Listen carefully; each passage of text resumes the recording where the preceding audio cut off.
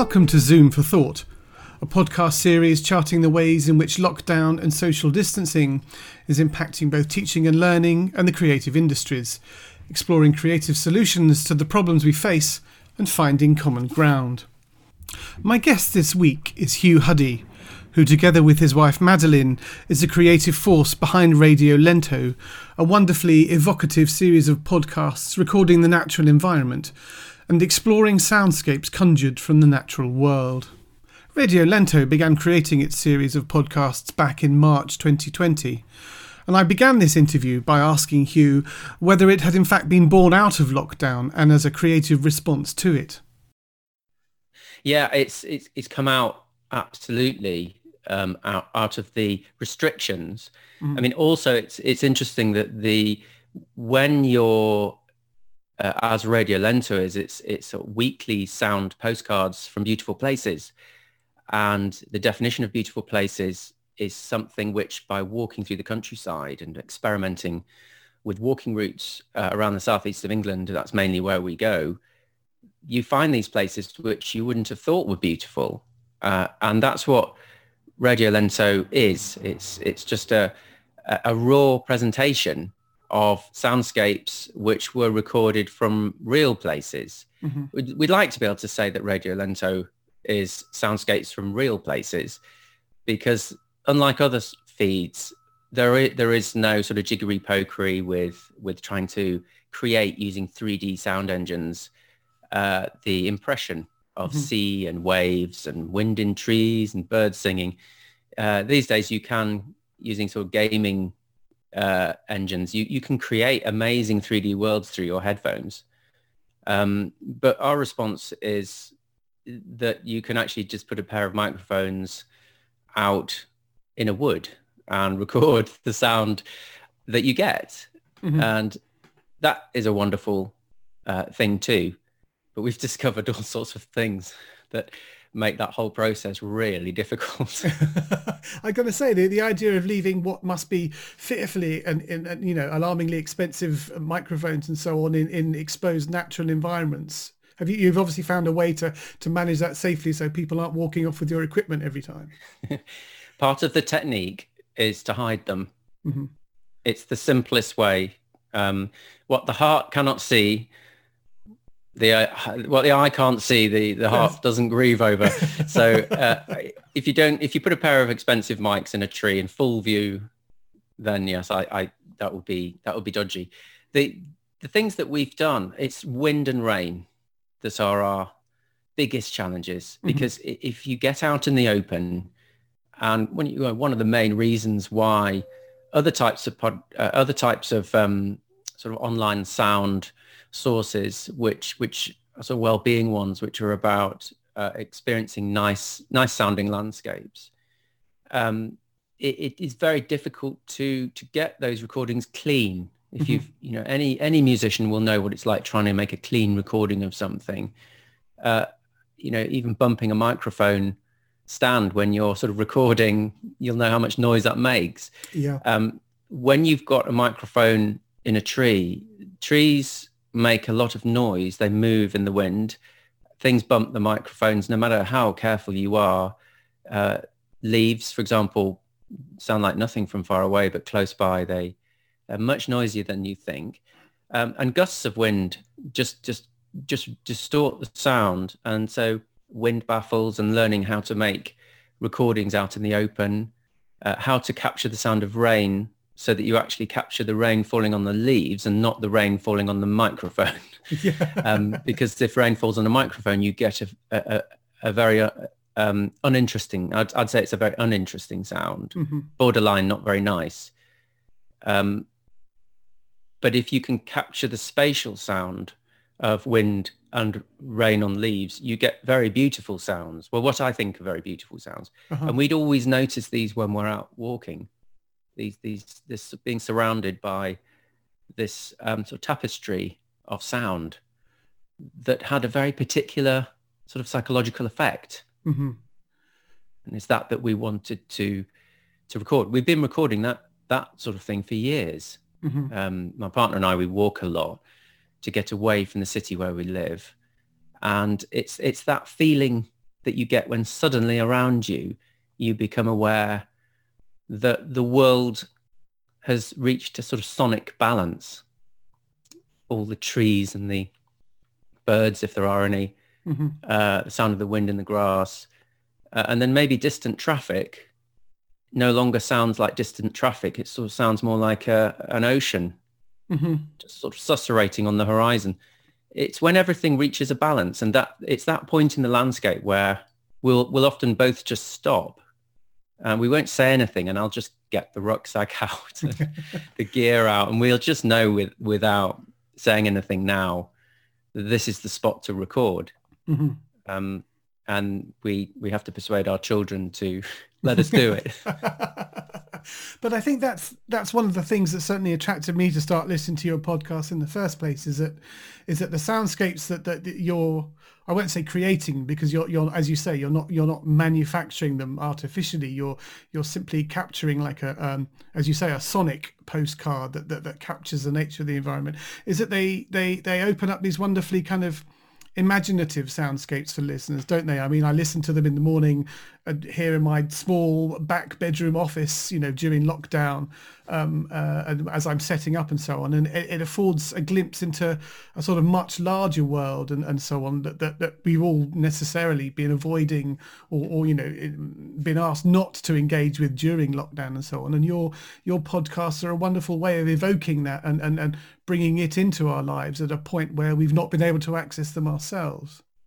Yes, it's really interesting hearing you sort of reflecting back, because when we first started doing this, the reason why we thought we'd podcast this is because the first lockdown had just happened, March a year ago, and we had to isolate 2 weeks before the lockdown started. So our lockdown started 2 weeks before the official one did at the end of March 2020, and it only took 3 days. None of us had ever experienced that before, the idea that you weren't really allowed to leave the house. That hadn't been an experience. And where like everyone, we used to just going in and out of the house all the time. And weekends for us, we didn't realize just how important those weekend escapes were. We live in Hackney, and being able to get out on a train, even for 35 minutes, you can be up in Hatfield, or you can, if you go to Fenchurch Street Station, get the bus there, you can in just over an hour from Fenchurch Street, we can be at Leigh-on-Sea, or Essex coast, right by the sea with lapping waves. And this is what we did a lot. We one day of the weekend, the children know, we go and just get away from everything and just go somewhere and just relax, just let ourselves be in the environment. And I think 3 days into lockdown, it hit us that we actually weren't going to be able to do this. And it had it's a sort of a creeping effect on you. It's sort of, you thought, oh, well, we'll manage somehow. But then as the days went by and the sun got hotter, and the weather got nicer. Yes. It probably took about a week for me to put these headphones on and start playing back these immersive soundscapes, which we record on a space pair of omnidirectional microphones, which as close as possible recreate the sound that you can hear with your own ears. And it does create a very immersive sort of spatial feel in these soundscapes with headphones. Yes, amazingly, some of them do work. A lot of our episodes do actually work over the little speaker on the iPhone. They work okay, which is a bit surprising because they are recorded in surround sound, but they sort of work. Some of them more so than others, but the headphones is the real experience. And when you listen with headphones, you do. I always say to people, if I'm explaining this podcast, that it's a sort of find a comfortable seat in a reasonably quiet space, put your headphones on and shut your eyes and listen. Yeah. Because it's the time passing and the process of listening to a real place that you discover that place. You're not physically there, but the thing that makes up for it, you don't get the visual either. You get the photographs we take and things, bits of video, But the thing you get is this super precious thing, I think, which is just half an hour or so just to let yourself absorb into another environment that was real. It wasn't made up by anyone. It's not a curated experience. And there's downsides to it as well. There's upsides, which is it can be really lovely, but there's downsides as well, like loud airplanes. Yes, yeah, and you've made a thing, haven't you, of the more brutalist soundscapes that you've created. I'm thinking of the one is it Felixstowe, where you've got the particularly large, is it a cruiser just offshore at the time that you're obviously trying to record some, nice seaside sounds. These are the wonderful moments where you just think, we're either going to really upset everyone by doing a podcast 400 meters from one of the world's largest ships with an engine that must be bigger than our children's school. I mean, this ship was ginormous. It's the only way of describing it. And because of that, it sort of was the landscape. And we're really fascinated with the landscape and the sound of the landscape. And we see this podcast as almost a form of photographing the landscape in sound. Because when you photograph something, you accept you need to frame, you frame up the image you're going to take. And you might walk around on the beach quite a lot, for example, in Felixstowe, to sort of find the picture where it's going to show the essence of the place. You want the children on the beach, and you want the shingle, and you want the waves lapping, and you want the distant port with all the cranes, the gantry cranes. And you're going to want to capture all of those things to sort of show what this place is like. And the thing about sound is it's 360. When you put omnidirectional microphones up, just like human ears, you can hear all around you. So if the ship's engine is reverberating the air and the whole bay is reverberating, then there is no way to avoid it. So we thought, okay, I'll sit on literally right on the water's edge, because that's the best place to capture the sound of the shingle and the waves washing over the shingle, which is a lovely sound. I always like to capture that. It's incredibly detailed. And using the high definition recorders nowadays and really good microphones, you can get that glorious detail. It's got a timbre all to itself. Dare I say it, it's almost like a composition itself, but not something the humans have made. And then the human aspect of it,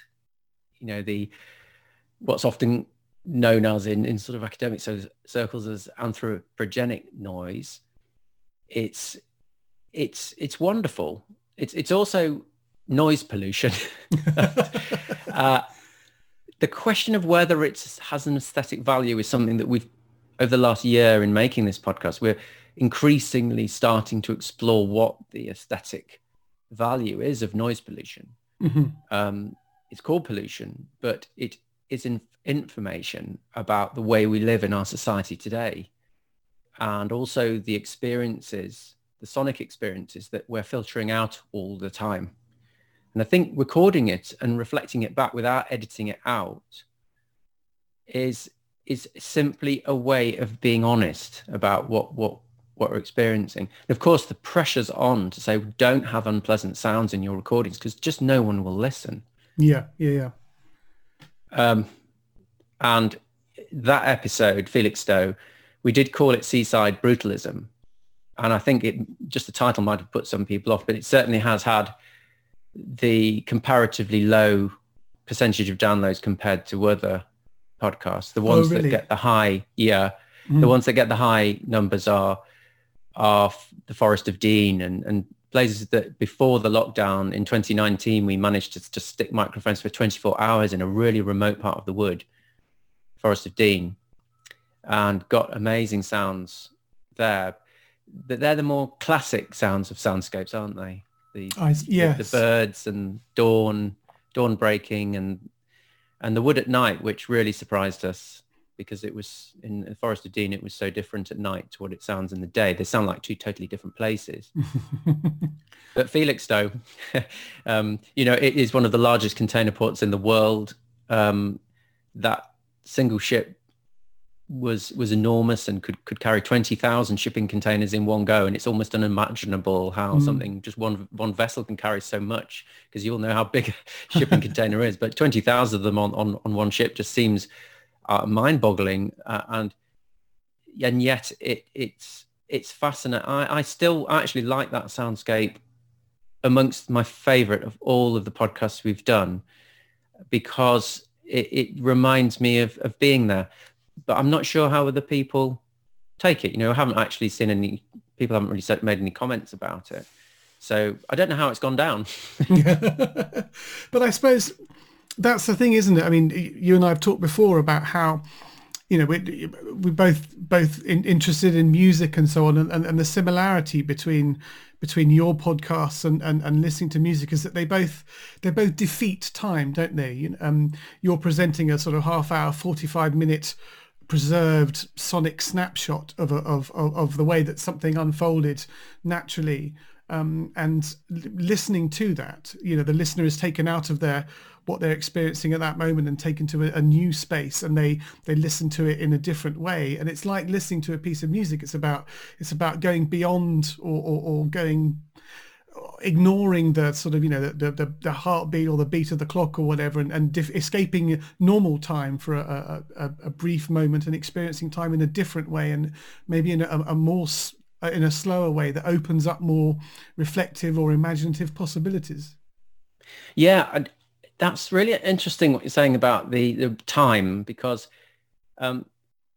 there's no coincidence really that the podcast, most of the episodes are 30 minutes long or longer. Mm-hmm. And there are some similarities, aren't there, between sort of symphonies. That symphonies, as far as I remember when I was at university, symphonies are generally not shorter than sort of 20 minutes, 25 minutes. Can be longer, of course. I'm not an expert, don't want to be, but thinking back to music, I don't want to draw similarities between symphonic form and just recording the landscape. Other people can do that. I'm not really aiming to do that. What I'm trying to say, though, is that there seems to be a portion of time that you can sort of let yourself be carried away. We can't all sit down all day and listen to something for 10 hours. Einstein on the Beach, I think, is 5 hours long, isn't it? That's right. The Philip Glass. Yeah. Philip Glass, which I know you and I have a passion for minimalist music, and I do as well. And I think there is a link between the minimalist philosophy and some of the concepts behind minimalist music, which is about listening to something that's repetitive, but actually it's the repetitiveness that defeats time. Yeah. And by defeating time, you can change your perspective on a creative expression. Now, I'm not saying that by recording the sound of a giant ocean liner on Felixstowe port that I'm creating a piece of music. It's not that at all. I'm also not going to be so trite as to say that the sort of throbbing rhythmic sound of the ship's engine is supposed to be music. Uh-huh. It isn't music. You could see it that way if you wanted to. You could probably take that sound and feed it into a sampler and treat it as a musical sound. Mm-hmm. But these are just one take recordings that we make. They're not intended to be musical expression. But I think the similarity you drew there is between time and, of course, you listen to music and you listen to soundscapes, and music is a soundscape. Mm-hmm. There's a lot of similarities between the process of sitting down for 30 minutes and listening to a piece of music and letting that inner eye in your mind just drift with the music and let the music inform your thinking, mm-hmm. Modify your mood, and allow feelings and thoughts that were bubbling away underneath you all day, but the pressures of the day and the responsibilities that you've had have kept them down. But then music can somehow just release lots of optimism or optimistic feelings or happy feelings that you've had about things. And allows them to sort of float about like a dream in your mind. Mm-hmm. And I have actually found the soundscapes have a similar effect. I don't know if everyone experiences that. And certainly nobody's written on the podcast comments that this is what they're experiencing. So I can't say that is what's happening. But I suppose yeah.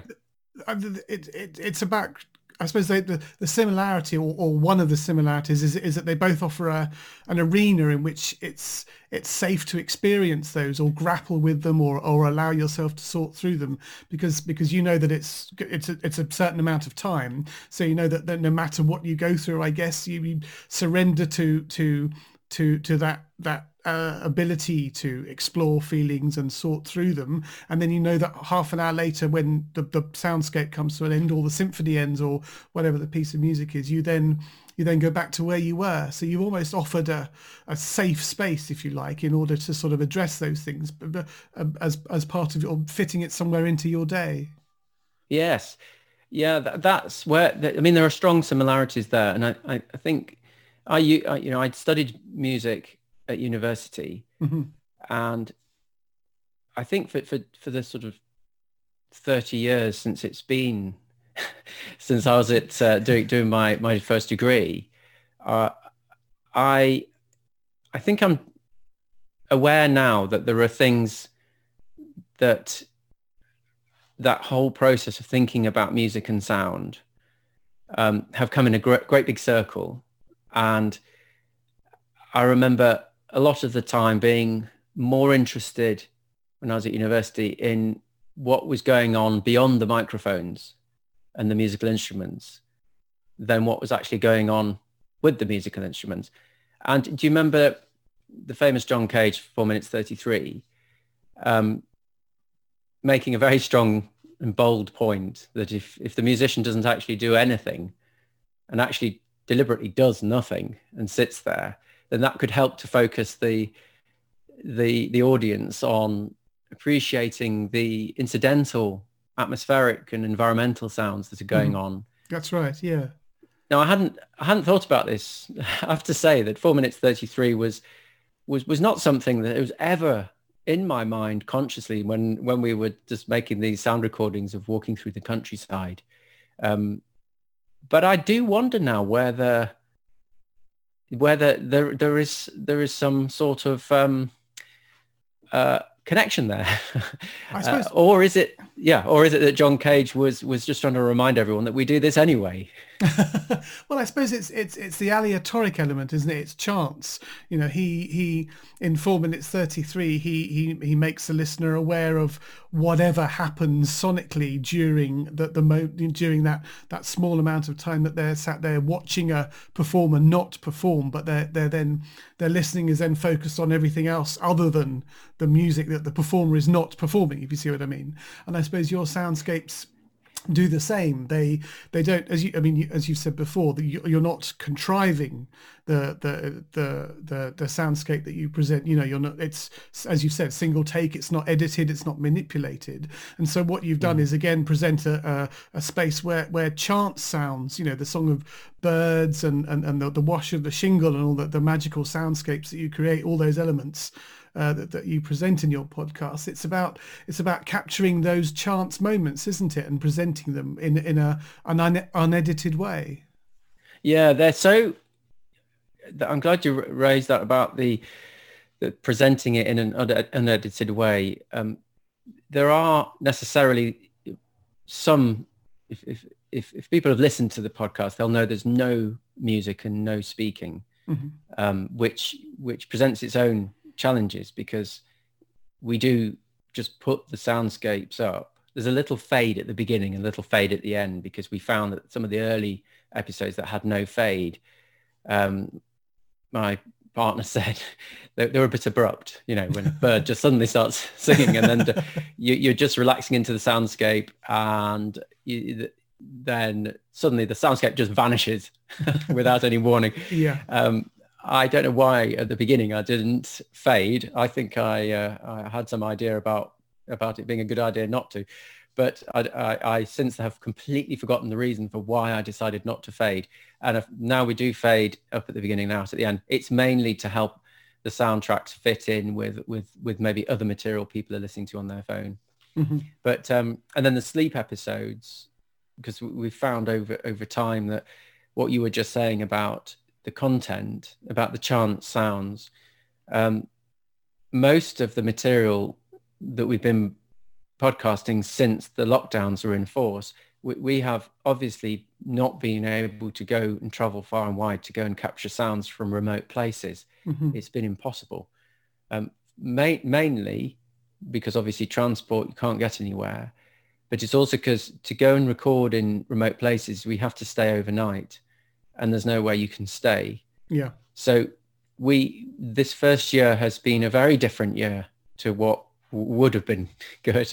I mean, we did get up to Felixstowe in the last summer, when there was that sort of interlude between the lockdowns. Yes, that's right. Yeah. Free cheap meals and all that sort of thing. I remember that was all very much in the news at the time, but we were just trying to sort of dodge all these crowds of people to try and get down to bits of Felixstowe where we could record, where there weren't too many people around. It was really difficult actually to find places to go, because we've got children and we can't just go out in the middle of the night. Sure. We have to lead a relatively normal life, so we weren't able to go into extreme sort of recording conditions to get material that would work for people that wanted a very pure type of soundscape. Mm-hmm. So we were limited, but like anybody working in sort of what might be crossover between arts and mindfulness, we were trying to not to edit the world, just to say, well, if you want to listen to something on your phone that is the equivalent of just, we use this term, sort of getting your headphones and putting the outside on. This is the lovely. phrase we use when we're thinking about how to talk about what we're doing. It's Mm-hmm. about putting the outside on your ears, so that if you just need some outside, that feeling of being outside, there is a podcast you can get that. I mean, obviously there's 59 episodes as of tomorrow, ranging from lots of different places, and every single one of them amazingly sounds completely different to the others, or depending whether you like it or not, it might sound exactly the same. I think it very much is a matter of opinion, where some people will hear waves on one beach as the same as waves on another. I would absolutely argue that they're not just different. They're like the difference between, for example, being on Rye Harbour Beach, which we recorded back in 2019 at Christmas time. Rye Harbour Beach, there were these really mountainous waves coming in from the sea and onto sort of big heavy shingle, and it was hauling the shingle in and out like no, it was a sound which I've not heard before. It was so powerful. It was like Zeus, just with a spade, just raking the beach over, just thousands of tons of shingle just being raked in one go, and it literally, you could feel it through your bones. It was so powerful. So I'd say that the sea there sounded, more like the organ at Royal Albert Hall. It had this sort of deepness to it, which was sort of earth-shattering. Yeah. And then there was the sound of just water trickling on the Adriatic, which we've podcast on one of the episodes. We did a series in one episode, actually, which we call Sound Scenes. So when we say sound scenes on our podcast, it means a series of different scenes all strapped together to make a longer podcast, because sometimes we've only got 4 or 5 minutes of audio, and if it's all in the same theme, we can just hook it all together as almost like a series of postcards. And we've got one of them about Foy in Cornwall, and the sea was so different from each place we stood. And the same when we did the audio, another episode which was about Brighton Beach, Rye Harbour, and then the Adriatic, 2 different places in the Adriatic and Cornwall. And it's so beautiful to hear the difference between the way water can sound like anything. It's so flexible. I mean, it would be, because it's chemically about as flexible as you can get. It can form itself into virtually any shape imaginable. And then that means it can make pretty well any sound imaginable as well, because sound is a product of physical materials. So these are discoveries we're making just by recording these sounds using really good microphones. Spatial sound is key, because without it, you can't sort of feed these into your brain as soundscapes. Yeah. They're just, if you used a mono microphone, you just wouldn't hear the way waves move across shingle. And it's as much the way it moves in 3D space that describes the sound, the quality of what you're listening to. My thanks to Hugh Huddy, part of the creative team behind Radio Lento, talking to me from his home in Hackney. There'll be more from Hugh in the next episode. Until we Zoom again.